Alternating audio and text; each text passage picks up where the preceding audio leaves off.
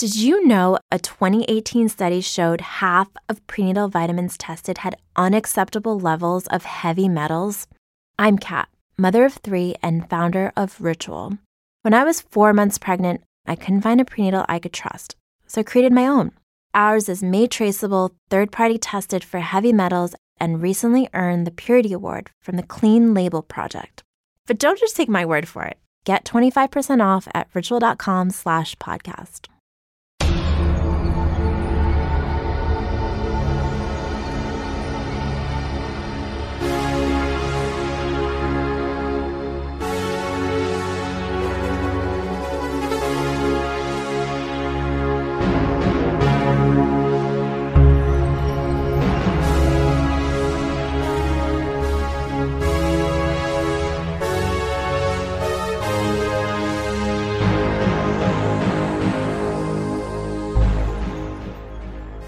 Hello and welcome back to Fan Critical, where this week we are taking a break from our regular scheduled programming in How the Fuck Have We Not Seen That, the worst of Netflix, to bring you a commissioned podcast. Yes, and what is a commissioned podcast, you ask? It's very simple. We have a Patreon page. You can go to www.patreon.com/fancritical, and on there is an option where every month you can support us by giving us a certain amount of money, and for a certain tier that gives you the option to commission a podcast once a month.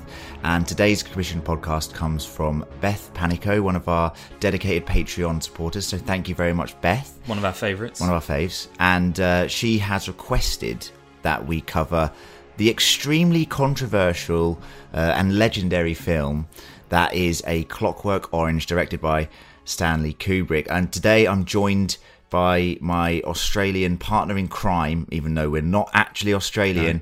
No, let's get that clear. Brits abroad, were. It's Gareth. Yeah, I thought you were going to say your extremely controversial and legendary partner in crime. That would have worked as well. That would have worked. This is what happens when you don't write the intros. No. See? Yeah. No, should have thought about that. Yeah. So we just finished watching, and I'll set the scene. It's a Monday afternoon. Gareth is on sort of school holidays. I am unemployed, between jobs, and we had a Monday afternoon watching A Clockwork Orange. And I said before we watched it, I said, we'll settle in for an afternoon of rape and debauchery, because essentially that's what it is. And then we watched Clockwork Orange.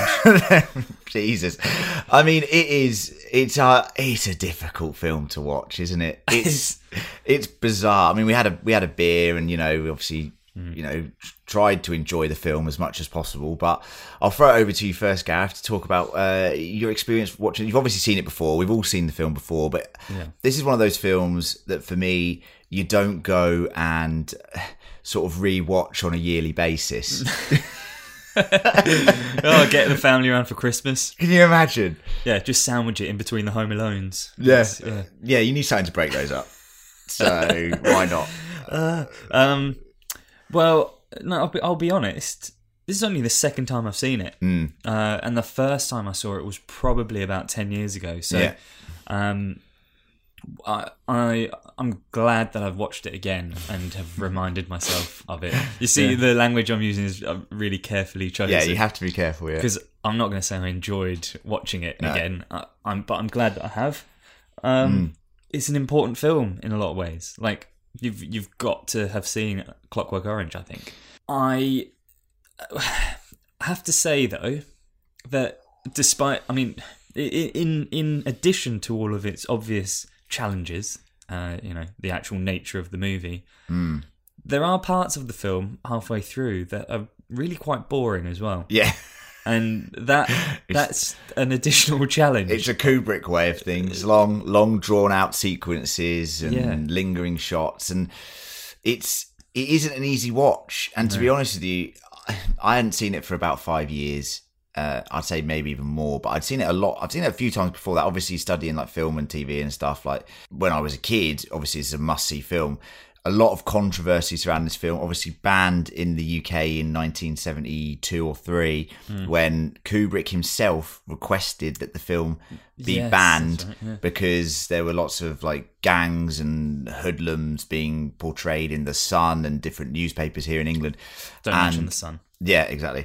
And he decided that it was too violent for the UK. Every other territory in the world was actually still showing the film. It wasn't until 2000 that The Clockwork Orange was shown again in Britain. And obviously there were pirated copies from Europe all over the place. Like, it's not like this film hadn't been seen. It actually got this sort of like cultist sort of grandeur to the film because of it. But I did not enjoy watching this film. I mean, look, I love Stanley Kubrick, and I understand this is an important film for several reasons. But there comes a point where you watch this film over and over again. This is, like I said, probably like the fourth or fifth time I've seen it, and I'm just like, I don't need to see this film. Like, we do a Blueberry rating system here, so I think we need to Blueberry it first, and then contextualize what we think about the film and go through some of the main points. So Blueberry system, 0 to 5 blueberries, 0 low, 5 high, no half blueberries. You can't half them. Strict scoring system, harsh but fair. As the host of this, you're going to go first. I know what I'm giving it. I already knew what I was giving this film probably before I watched it, and the only thing that would have swayed me is if I had watched it this time and found some semblance of enjoyment out of it, which I didn't. Right. Now, not to say that I don't think you should enjoy all films that you watch. I want to categorize that right now. Like, there are certain films that are hard watches that you watch them for a different reason. Schindler's List. You know, lots of films like this. They're films that are important films that you don't necessarily enjoy watching because they're quite visceral and they can be quite. Some of the things you see are obviously not good. Yeah, they're challenging. They're challenging. So I'm going to give this 4 blueberries. Now, the reason is it deserves 4 for several reasons. Some of the art style, the fact that bringing the novel to life and just the way that Kubrick's done it is extremely interesting. And of course, this film, which has no real genre, you know, it's an interesting one. It treads so many different borders, but I just don't enjoy the film. Yeah. And that's the problem. Like, whereas other films, you kind of get the impression that you're learning something from the film. I don't learn anything when I'm at this film. Like the main character in this film, you know, Alex. He ends up back where he started. He doesn't learn anything in this film. And he's a disgusting, despicable, horrible character that you have no sympathy for whatsoever. Yeah. Like, and for me, because there's a lack of growth, and that is obviously the point, I think in the novel, I mean, he does have a mature section in the novel at the end where he is like reformed slightly because of his experiences. But if you take this film, you know, as it is, bookended the way it is, which there is nothing about this film and this character that is endearing. Nothing. I think it's interesting that you've given it 4 on that basis. I've given it 4 for the filmmaking. Yeah. The importance of the film. Yeah. But for me, I just don't. I like Stanley Kubrick a lot. Like, I love his films. 2001, Shining, amazing films, and you see a lot of elements of his filmmaking in this that are in those films. Yes, 100%. Yeah, especially performance-wise from some of the characters, including Alex, who I do think gives a fantastic performance. Some of the shots as well, the framing of shots, the sort of insanity about it. Yeah. Well, I get what you're saying. I do get what you're saying. But I think there's a difference. I think you can recognise the importance of a film, and I mean, really, you could recognise a film as being really important, but personally think that it's absolute shit. Yeah, like you could do that. 100%. I don't think this is absolute shit because it is technically too good. Yeah, and I personally, like, I'm still kind of. I was drawn into it. I was drawn into that world, and I was super intrigued by this post-apocalyptic vibe, this dystopian vibe that was being given off, and the language in it is really interesting. Yeah, and yeah, from a technical perspective, it's awesome, but it's deliberately so. But the treatment of women is appalling, despicable. It's like unreal, and like literally, there isn't a single woman in this film that's under the age of 30 that isn't raped or under the age of 30. Yeah. There are a couple of like scientists, older ladies, on. yes. But any young woman in this is like, it's an over-sexualized film, and that is obviously something that they're trying to set as world building, because you've got, the art of the time is very over-sexualized. The all art in this film essentially is sexual. But I quite like that. No, that's interesting. That's a good element, and I suppose that would then it's like the characters in this world are desensitized to sex to the point where it becomes nothing more than an act or something. It's just always there, But that's it's hard to watch. And like I said, the middle section of the film I actually found really dull. In the prison? Yeah. The prison is dull, but I think that's the point of the prison scenes, but yeah. Fair. But sign this document, please. And this one. One more signature. And actually, if I can just rip this in half and you watch me do that and then sign the bit at the bottom, like, come on. Yeah. So I'm giving it 3 blueberries. And that's with the caveat that it is obviously, understandably, an extremely important film. Exactly. That has created its own genre, done loads of things for filmmaking that we cannot deny. And I can appreciate what it is. Yeah. Am I going to recommend settling in on a Sunday night to watch it again? Pour a glass of red. Probably not. No. And that we sound down about the film, but there's actually a lot of things that we do probably like about it. But let's talk about the main story of the film, which follows Alex, who is a charismatic little man, a northerner in England.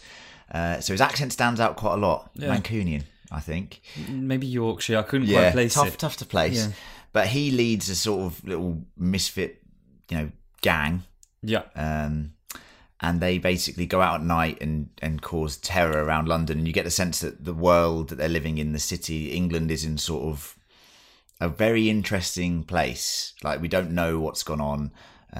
But there's the rise in crime is a massive issue, the lack of policing, and the world itself is just bizarre, and it's very weird to see. I love that. I love that. I like the unsettlingness of the world. Like, you feel unsettled. Like, what is going on? And these sort of abandoned areas, and the fact that there's just cool.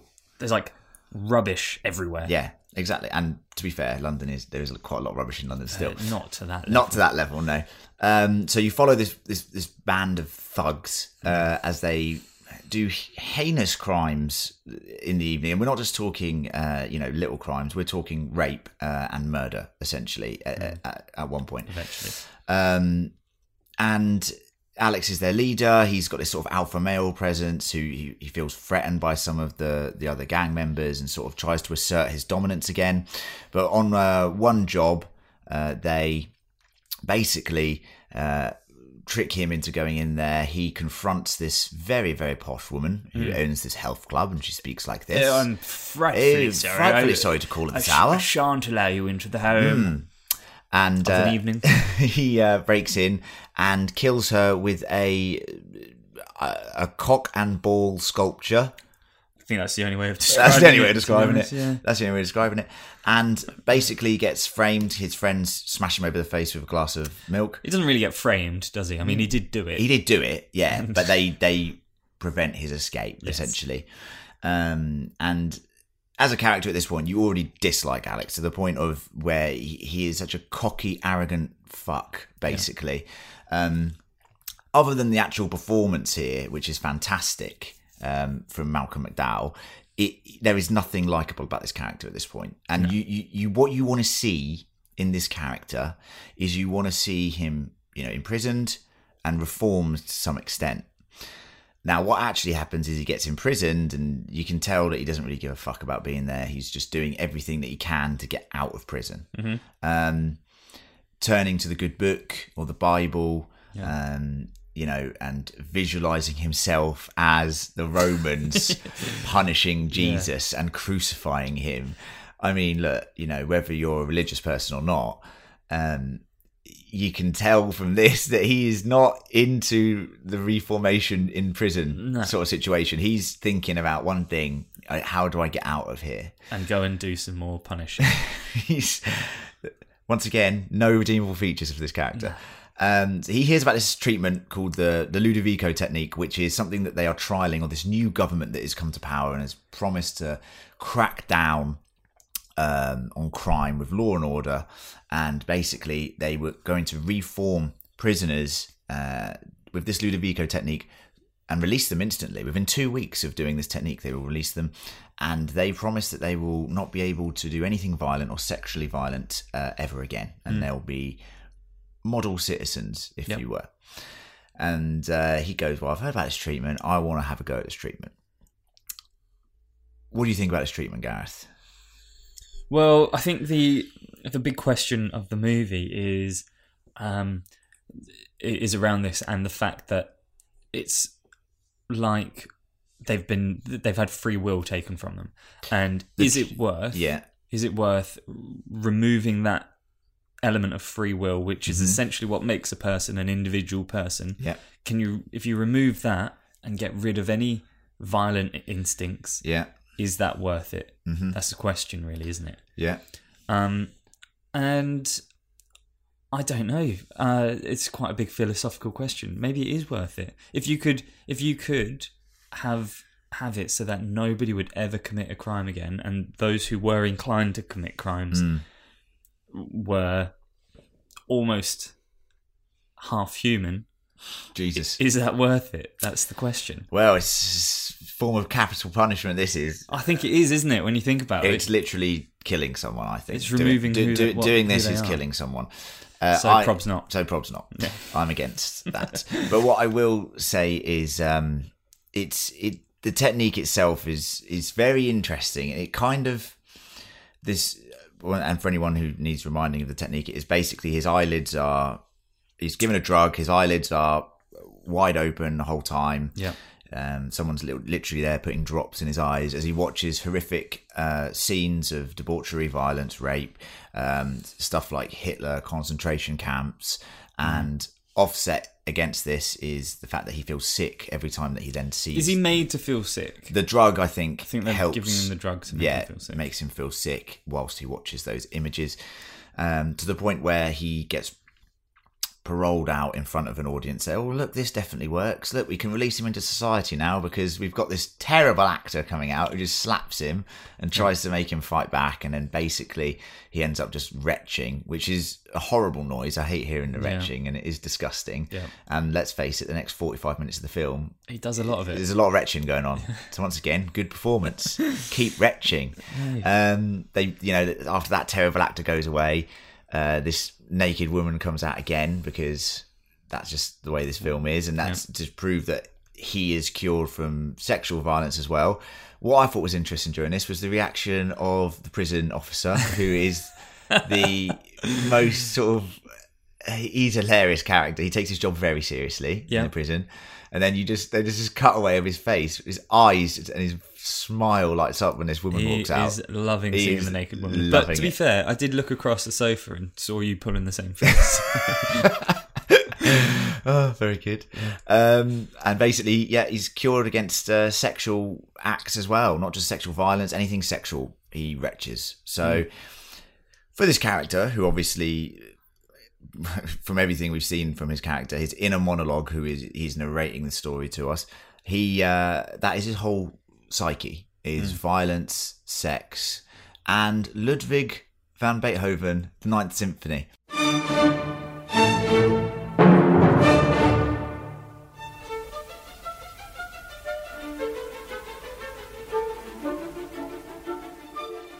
So this is the one part of the character where you can sort of say, okay, there is something more to him than violence, something more to him than sexualizing, and is that even a word, sexualizing? Yes. Yes, it is. I think it is. Sexualization.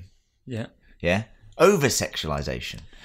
There's something more to him, which is this appreciation of classical music. And in this world, it's hard to know where classical music sits because it's sort of that dystopian world, but you imagine that something like Beethoven is held in this great artistic regard. So this character is obviously very well educated. He's a very smart character, like, you know that about him, and it's interesting to see this different side of him where he likes Beethoven, right? Yeah, well, I mean, like you say, you don't actually know where it is. It could be the equivalent of like rap, yeah, which I like. Yeah, yeah, and is also should be held in high regard. I know you do, and it's all personal fine, preference. But it could be the stuff that gets played on commercial radio here. That might be the equivalent. We don't know. Yeah. But commercial radio here is terrible in Australia. I have to say that, really bad. Yeah, big time. But you're listening to Dingo and the Baby. So then they just play fart noises. Yeah, I hate it. More fart noises coming from this podcast soon, hopefully. Yeah. Patreon exclusive. Don't pay for that. Don't pay for that. No. Pay for more of these, if anything. Anyway, continue. But no, you do. You still get the sense that it is his. He's a slightly more intelligent character than like his goons, for example. Oh my god, his droogs than Dim, as they call him. Dim, Georgie Boy, the other one who doesn't really get a mention ever and disappears from the film. That cracked me up. He does nothing. Yeah. He says right. Oh, right. Once, I think. Yeah. That's it. But he's more intelligent than them. Much more particularly Dim, obviously. So yeah, that sort of adds into that element of his character. You know, he's a little bit more cultured. Yeah, and I think talking about the way these guys and the whole language of this film, because you say cultured and we say they're intellectual. It's very difficult. I said to you before we even started watching the film, I was like, I remember this. Can we put the subtitles on, please? Yeah. Because I need to see these. Sometimes I like watching films with subtitles anyway. I think it's very interesting, and sometimes you miss things. Yeah. Little background throwaway lines that are very interesting. You and I need to watch movies more often together because we both like that, and both of our girlfriends do not like that. Correct. Let's stop watching. And basically, I was like, I remember there's so many weird words in this film, and I just need the context. The moment we tried to find the subtitles, there weren't any available. No, we couldn't find them. It was devastating because after doing a bit of research, Gareth, this film is basically narrated in a thing called Nadsat, which is a fractured adolescent slang of Slavic, English, Russian, and Cockney rhyming slang. I mean, right. And we don't speak any of those languages, basically. So we were going through this film, and we were like talking about it as we were watching it, obviously, and we're like, oh, yeah, it's quite Shakespearean, it's got elements of Cockney, it's very Old English, but there were so many words where we were just like, I need to see this spelled out. I need like Malacca and Vidi. He has a lot of pain in his Gulliver, which does make sense. There's the old Cockney. Look in the old Gulliver. I've got a pain in my old Gulliver, I have. I'd be interested to know what words were Slavic. Yeah, exactly.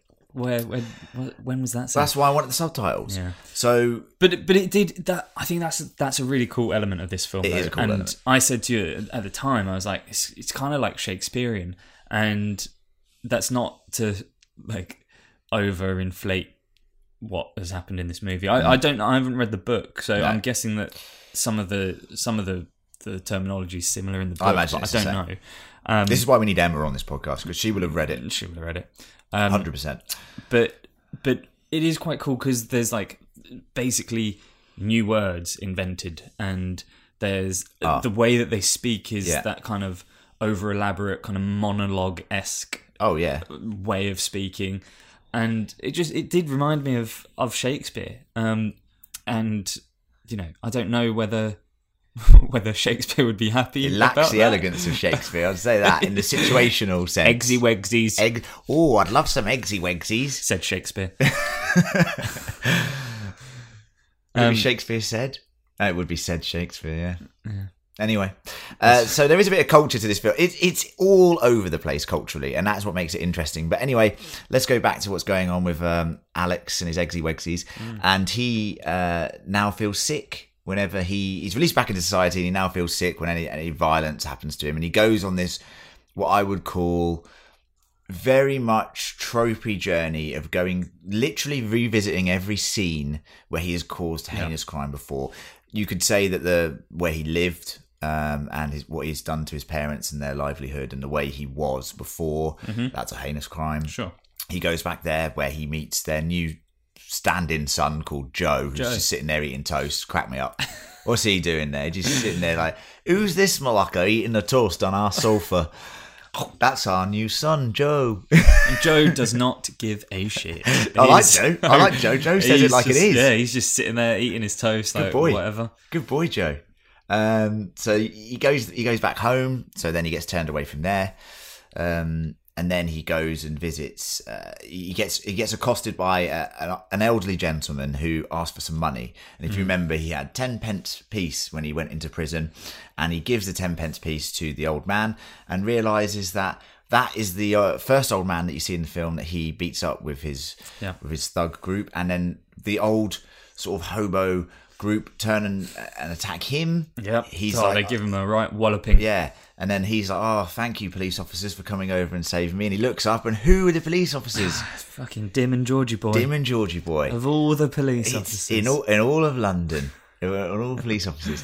And they basically take him out into the rural area of London, which apparently now exists. Yeah. And I was saying this to the guys as we were watching it because, lived in London a long time, and it takes a little while to get out into the sticks like those sticks are. Not in this movie. Because there is not many places, I'd say this for free, around London which have that. I mean, London is a very green and luscious place. But there's not little small villages dotted about on the outside. It's very... No, with like very abandoned exactly. horse feed troughs. It's very built up. Anyway, so they drive This was the 70s, you know? Yeah, Things fair, were a little bit different. Well, they drive out into the wilderness, apparently, and dunk his head in a trough for what seems like 3 minutes. Definitely dead. He's definitely dead. Definitely dead. And he got out there and said, "What are you worried about?" And basically, they leave him for not dead, essentially, even though he should have definitely been dead. But they leave him there in the middle of nowhere, and there's a storm raging on, and he's wandering, the rural farmlands. And where does he come across? Scene of his home. He comes crime. across home, which is the scene of where he raped a woman, basically, and beat up her husband to the point of crippling him. And now he is back there, hoping that he's not recognised, hoping that his mask at the time was good enough or whatever. And this is the moment where you sort of realise that there is nothing redeemable about this character in the slightest. Yeah. Because he's got away with it, essentially. The guy who is now he's the writer, the man that was crippled, the husband of the wife, who has now killed herself. Well, no, she died of pneumonia. But he firmly believes that it was her giving up because of everything. Now, he's got away with it. The guy doesn't recognise him. The guy is actually, what you would say, is probably very liberal and disagrees with the new institution that's in charge of the country, and disagrees with their methods of, the way they are trying to deal with the criminal issue by doing this. And he recognises him from the paper, and he says, I'm going to get some people round. We're going to prove that the method used on you is bad, whatever. Mm-hmm. Go and take a bath. He goes and takes a bath, and this is just how much of a despicable, horrible character that he is. He starts singing, and when this rape was going on at the start of the film, he does a very, very good impression of Singing in the Rain. Singing in the rain, just singing in the rain, what a glorious feeling, I'm happy again. He's dancing around, jumping on tables, with a cane, swinging his cane, crippling the old man, and then raping just the like woman. in Singing in the Rain. Jesus. But with some good dance moves along the way. Yeah. And he's singing the song, and it's obviously a very iconic scene, that scene. But he's lying in the bath, and he starts singing the song, Singing in the Rain. Now, he's seen this man now in a wheelchair who has taken him in. Yeah. Given him warmth and shelter. Mm-hmm. Not like that. Yeah. Well, I have to say that Julian's an interesting character, but we'll come on to him in a minute. Giving him warmth and shelter, and then to rub it in his face, he's singing that song because that is the only way he can articulate his now violent and sinister nature. Is that how you read it? 100%. The guy is an absolute piece of work. Psychopath. Ultimate psychopath. has no disassociation between what that singing that song would do to someone like that. See, all right. So he sings the song while he's in the bath. He sings loud enough for old boy to realise, and we get a very Kubrick-esque shot. Yeah. When it cuts to old boy listening to him, and his face is very Jack Nicholson in The Shining. Very Jack Nicholson. And the sound effects as well. It's all like the yeah. It's very sharp. It's very Kubrick. I thought, fucking idiot. Why has he done that? Fucktard. He's doing, mate. He sings it so loud. He starts off low, and then he sings it so loudly to the point where he wants it to be heard. There is this incessant nature about him which is disgusting and despicable, and he cannot. He wants. There's no way he can articulate his violence anymore, other than singing. Like that is something he could do to make someone torture them, which is what he enjoys doing. So he thinks he's got away with it because he's a fucking idiot. And then basically he's drugged by Julian, who is this big bodybuilder character who is now helping the writer and the two of the writer's friends, who basically find out that during his process, or the Ludovico treatment technique that was used on him, because they used Beethoven, which is his favourite piece of music, over some of the concentration camp scenes, he now, whenever he hears Beethoven, feels sick, that violently sick feeling, that feeling like he wants to kill himself. Yeah. They lock him in a room, play Beethoven's Ninth Symphony, yeah. They play it, and they're constantly playing it to the point where he wants to kill himself. He jumps out of the bloody window. Yeah. And he's like, I want to snuff myself. And then he doesn't, because he wakes up in a hospital. And lo and behold, he's banged up, but he's gonna pull through. And this is where the film has a chance to, or the story has a chance to punish the character further, or not sort of flip-flop on the stance that it's gone on. Because obviously he's suffered. I'm not saying that he's not suffered. Has he suffered enough? Probably not. I mean, he served 2 years in prison, and then he's had a day wandering around some of the old spots. He's got a bit wet. And felt sick a few times, which is obviously terrible, because it apparently feels terrible. Has he suffered for what he's done? Raping, murdering, his general lack of empathy towards anybody or any situation? No. But the film and the story takes an interesting twist where it basically says, like, look, the government, because you jumped out the window, which is what these liberal people wanted you to do. They wanted you to kill yourself, basically, to prove that this form of fixing, and I use the quotation marks, air quotation marks. Yep, doing that well. Yeah, cheers. Criminals is wrong, because like you said, Gareth, it takes away that idea of free will, the idea of choice. It turns people insane. It turns them not being able to choose to do good. It takes away the idea of what good is, you know? Well, it takes away the essence of humanity, doesn't it? It takes away who they are as a human being. Exactly. I mean, he is a despicable human being, so you know. But it is what it is. So he finds out that the government's in trouble because of that. Everyone's like, oh no, what have they done to him? Poor Alex, woe is him. Alex is okay now, he's recovering, that's good. That's great. A little psychiatrist comes in. She tests him. Did you enjoy the little test that he did there? That was a good test. It was actually quite a fun test, because I was sitting there playing along with it. Yeah, it was. But what the fuck? How would you respond to, isn't the plumage beautiful? How would you respond to that? Tell me now. First thing that comes to your head. Yes, very beautiful. Okay, good. You have scored psychopath. Yeah, that sounds like a very sociopathic answer. Really weird. The test is basically like a kind of like a Rorschach test, I guess. But there's a situation or a scene. There's two speech bubbles. Someone's saying something, and you have to fill in the blank speech bubble. Yeah, quite a fun game. Len, you can do what you want with these eggs. Eggsy wegsies. I'd like to smash them over your head. That's what he said. And then so they go through this test, and it's clear that from the way he's laughing and chuckling maniacally as well, I'd like to add, because he is a maniacal character, and he's giving very violent responses. You can sort of tell he's like been rehabilitated from this state where any violence or sexual violence or anything sexual he then throws up. You can tell that they're trying to fix him, basically. Yeah. Yeah, because the psychiatrist is quite happy with his... Yeah, she's like, oh, good. You're maniacally saying you want to kill people. Yeah. Lovely, very good. To smash the eggsy disease. Oh, good, lovely. Oh, lovely, that's great. Lovely. Would you like to make an omelette or scrambled? Or no, so...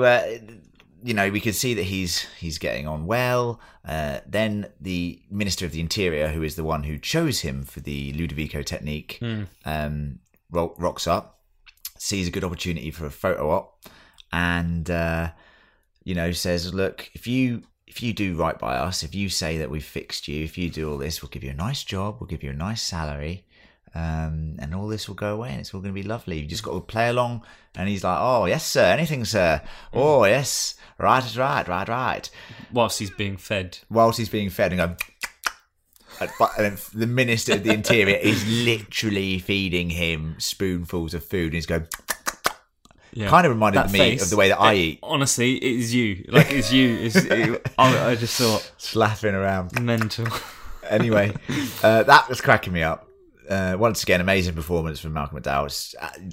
He is hateable in such a way that only good performances can do, like Joffrey in Game of Thrones, or all these other characters who do such a great job of characters we hate. Yeah. And basically, he says, "Yep, right is right." They come in, they wheel in these massive speakers, and they play Ludwig van Beethoven's Ninth Symphony, and he's like, oh, "I'm loving it. And what does he imagine? He imagines just women naked wrestling as high, powerful men watch on in like a clouded sort of scene. So he's been cured. He is cured. He's back to his good old self. Yeah. And that's where the film ends, which I think, as I said, for me, shows... I haven't really watched anything. It's nothingness in a way that is something, it just feels hollow. That's the other thing. And some films do leave you feeling hollow. That is fine. Yeah. I get that that's their intention. Yeah. But on a Monday afternoon... I wondered what the point was. What is the point that you're trying to make here? I don't... There are several different angles to look at it. Obviously, the point of the way that the dystopian world that they live in, the way that government uses people, the way that we view criminals. It asks lots of interesting questions on that. The way we view violence, the way we view sex, debauchery. But from this character's perspective, I know that makes us think about things like, but this character never really questioned himself legitimately and honestly and said, why am I like this? He has a conversation with the Reverend at the prison where he's like, oh, I want to do good, I want to be good. But you get the sense that's a lie. He wants to get out. Yeah, he just wants to get out of there as quickly as possible. There is not one moment, even in his narration, where he's like, I feel sorry for what I've done, or now I think that wasn't a good idea. Yeah. He's always like, and you won't believe it now, brothers, but where I've wandered into was where I did that heinous crime and crippled that man. But he won't recognise me because... And it's just like... It's quite good, isn't it? Yeah. But it's because there's nothing redeemable in his narration. And it's one of those things that we're actually quite fortunate, because in a lot of films, obviously, you don't have the narration to go along with it. We're inside his inner monologue as we're going along with the film. And you realise that there is nothing redeemable about him. And for me, that brings the film down for me, because it's sort of like, I know not every film has to have a happy ending, and there is never ever going to be a happy ending in this film, is there? No. It's not. it didn't need a happy ending, but you're absolutely right. Like, the only time that he isn't doing anything bad is when he's being brainwashed and can't control it, and he hasn't got his free will. Yeah. If he had free will the whole time, he'd still be doing it. Well, Joe would have been beaten up in the flat for eating toast and trying to be the new son. 100%. Don't eat toast on Dim another and man's Georgie sofa. boy would have had a little wrestle in the pig trough. They would have fought that old man. He would have thrown him off the bridge. Well, Julian would... Yeah, oh no. I thought you meant the crippled guy. Oh, God, no, because Julian would have sorted him out. Julian's the big bodybuilder guy. He's terrifying. Well, the outfit he is wearing when he opens the door... Yeah. Terrifying outfit. But you've got to say, that is a guy who clearly was bullied at school. Turned to the gym. Discovered the gym. Hey, the gym is a great place. And I know we can't really go there at the moment, but it's a great place. Okay. Sure. But overall, that's our thoughts on the film. I have to say, like, I think the score's very good. I think the directing's amazing. I think it's such an interesting film, but it's just not enjoyable. And at the end of the day, because at the end the character doesn't have any sort of repentant nature towards what he's done, it makes it very hard to come away from this film with a sense of, I've just learned something from that. And not all films have to have a point. I mean, as I said in the book, apparently there is a chapter where he, much later in life, is repentant for what he's done. Right. And I feel that is really missing in this film. Some sense of remorse. And if we're wrong, write in and tell us. I'm sure Emma is furiously typing right now, going, "No, that's wrong, Len and Gaz, you bloody idiots. Read more books." Yeah. And we do read books, but once again, I'm not going to be like chomping at the bit to go and read A Clockwork Orange. No, and I mean it might be brilliant, and maybe Kubrick's. Well, actually, you know, The Shining, for example, it's a great novel, but a lot of people either love the novel or love the film because they're quite different. This is apparently quite faithful apart from the ending. Yeah, right, okay. Whereas The Shining literally has different ending to what goes on. Literally, I mean, it's a very different book to the film. I mean, go read it. It's great. If the movie had the ending, would it have worked for you? Better. It would have been better. It would have worked for me better. Would it have taken it to a 5? Maybe not, because I still didn't necessarily enjoy it. Depends how they handled that end scene. Yeah. But I will say that it would have helped me come away from it with not a lesson learned, because I don't need to learn a lesson like this. Luckily I don't think like this guy. My name is Alex, though. And you do eat like him. I do eat like him. And when his mother was knocking at the door going, "Alex," oh my god, Alex, I was getting flashbacks, because that's literally, she sounds just like my mum. 100%. And I was like, oh my god, you got to go to school, Alex. Why haven't you been? Literally, that probably is right. Get the fuck out of bed. So yeah, I definitely not like this guy, I promise. That's it for Clockwork Orange. And you drink a lot of milk. I don't drink milk. No, I know. No, yeah, good. I was like, do I drink milk? I was like, no, really I don't. Don't even know what I do. Brainwashed. So that's it for Clockwork Orange. Thank you very much, Beth, for commissioning us to watch this. I will say, did we enjoy it? It was all right. Will we watch it again? No. I think I've seen it enough times now. Maybe I'll watch it again in 10 years' time when I need a retrospective on it again and see how my thoughts have changed. Once every 10 years. Or if anybody listening wants us to do it again.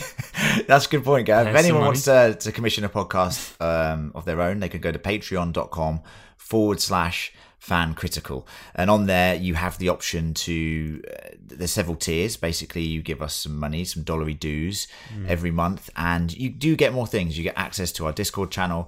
There's a little community on there. You can ask us questions on there. You also get access to our caster episodes, which there will be more of, I promise, where we recast films with different actors, usually with hilarious results. They're short, bite-sized podcasts, but they're good fun. I'm terrible at it. You are pretty bad at it. I'm really bad at it. John's pretty good at it. It was his idea, so I think he's got like a little pad and paper and he writes loads of ideas down. I think I cast Madonna once. Yeah, it's bad. Danny DeVito gets a lot of casting in a lot of films. And so does Dwayne The Rock Johnson for some reason. Yeah. Pair them up. Pair them, if anything. The new, what's that, Twins? Yeah, the new Twins, but with Danny DeVito still. Get Arnie back in there. Where's this going? But there is a section on there where you can commission a podcast. But go to patreon.com/fancritical to find out more about that. Any support would be amazing. Any subscriptions would be amazing. If you know anyone which would like some of the shows that we've been doing at the moment, like How the Fuck Have You Not Seen That? Yep. Where we go through our closets of shame. We've got Worst in Netflix is going strong. We've got another episode coming up. Couple of weeks. So there's lots going on here, even though the film industry and the TV industry has slowed down majorly due to COVID-19. We have not.